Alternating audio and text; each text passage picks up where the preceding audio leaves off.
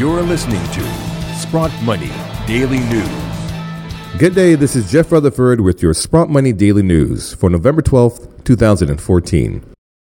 Switzerland's financial regulator, FINMA, has reported serious misconduct and a clear attempt to manipulate precious metal benchmarks by UBS AG, specifically with silver prices. The findings were a result of the Swiss regulator's probe into the bank's foreign exchange division. The investigation suggests that traders manipulated the gold and silver fix by using private chat rooms to share information in their attempt to rig benchmarks.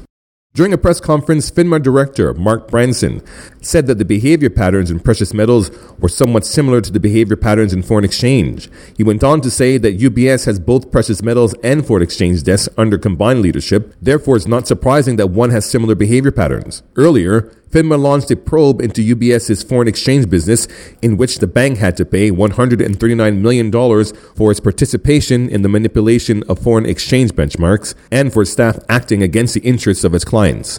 In its annual report in May of this year, UBS said that it had broadened its internal probe of its foreign exchange business to include precious metal operations.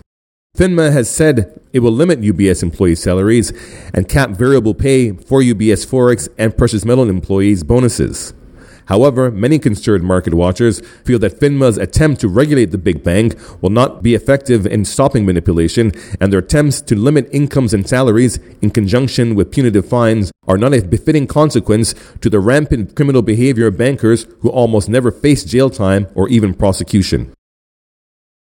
The drastic fall of gold prices are taking its toll on related markets. The mining industry is now feeling the severe slump in the market as Canadian mining company IAMGOLD announced that it will be slashing its executive management team by 40% and is also withdrawing its revered membership on the World Gold Council. The executive team was comprised of 9 executives, including its CEO, Steve Letwin, whom all executives reported to. The team has now reduced its vice presidents by 3 following a corporate restructuring initiative to create a more effective organization, in which the company conducted interviews throughout its major Canadian offices and its project management sector.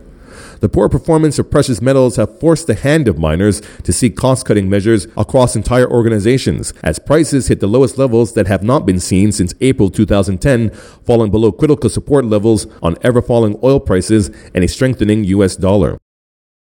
Gold prices edged up modestly today, but gains are capped due to speculation about the Federal Reserve's raising interest rates sooner than expected. Interest rates have not been raised in 8 years, and the ending of the Fed's stimulus program last month has sparked growing anxiety over when the Fed will proceed with interest rate hikes. COMEX gold prices have been under heavy selling pressure in recent weeks due to this speculation, and higher borrowing rates in the future is considered bearish for gold as it continues to compete with yield-bearing assets when rates are on the rise. Meanwhile, analysts are forecasting that China's gold imports will decline for the remainder of 2014 between 20 to 30% from the same time last year, which may have further implications on the gold market in 2015.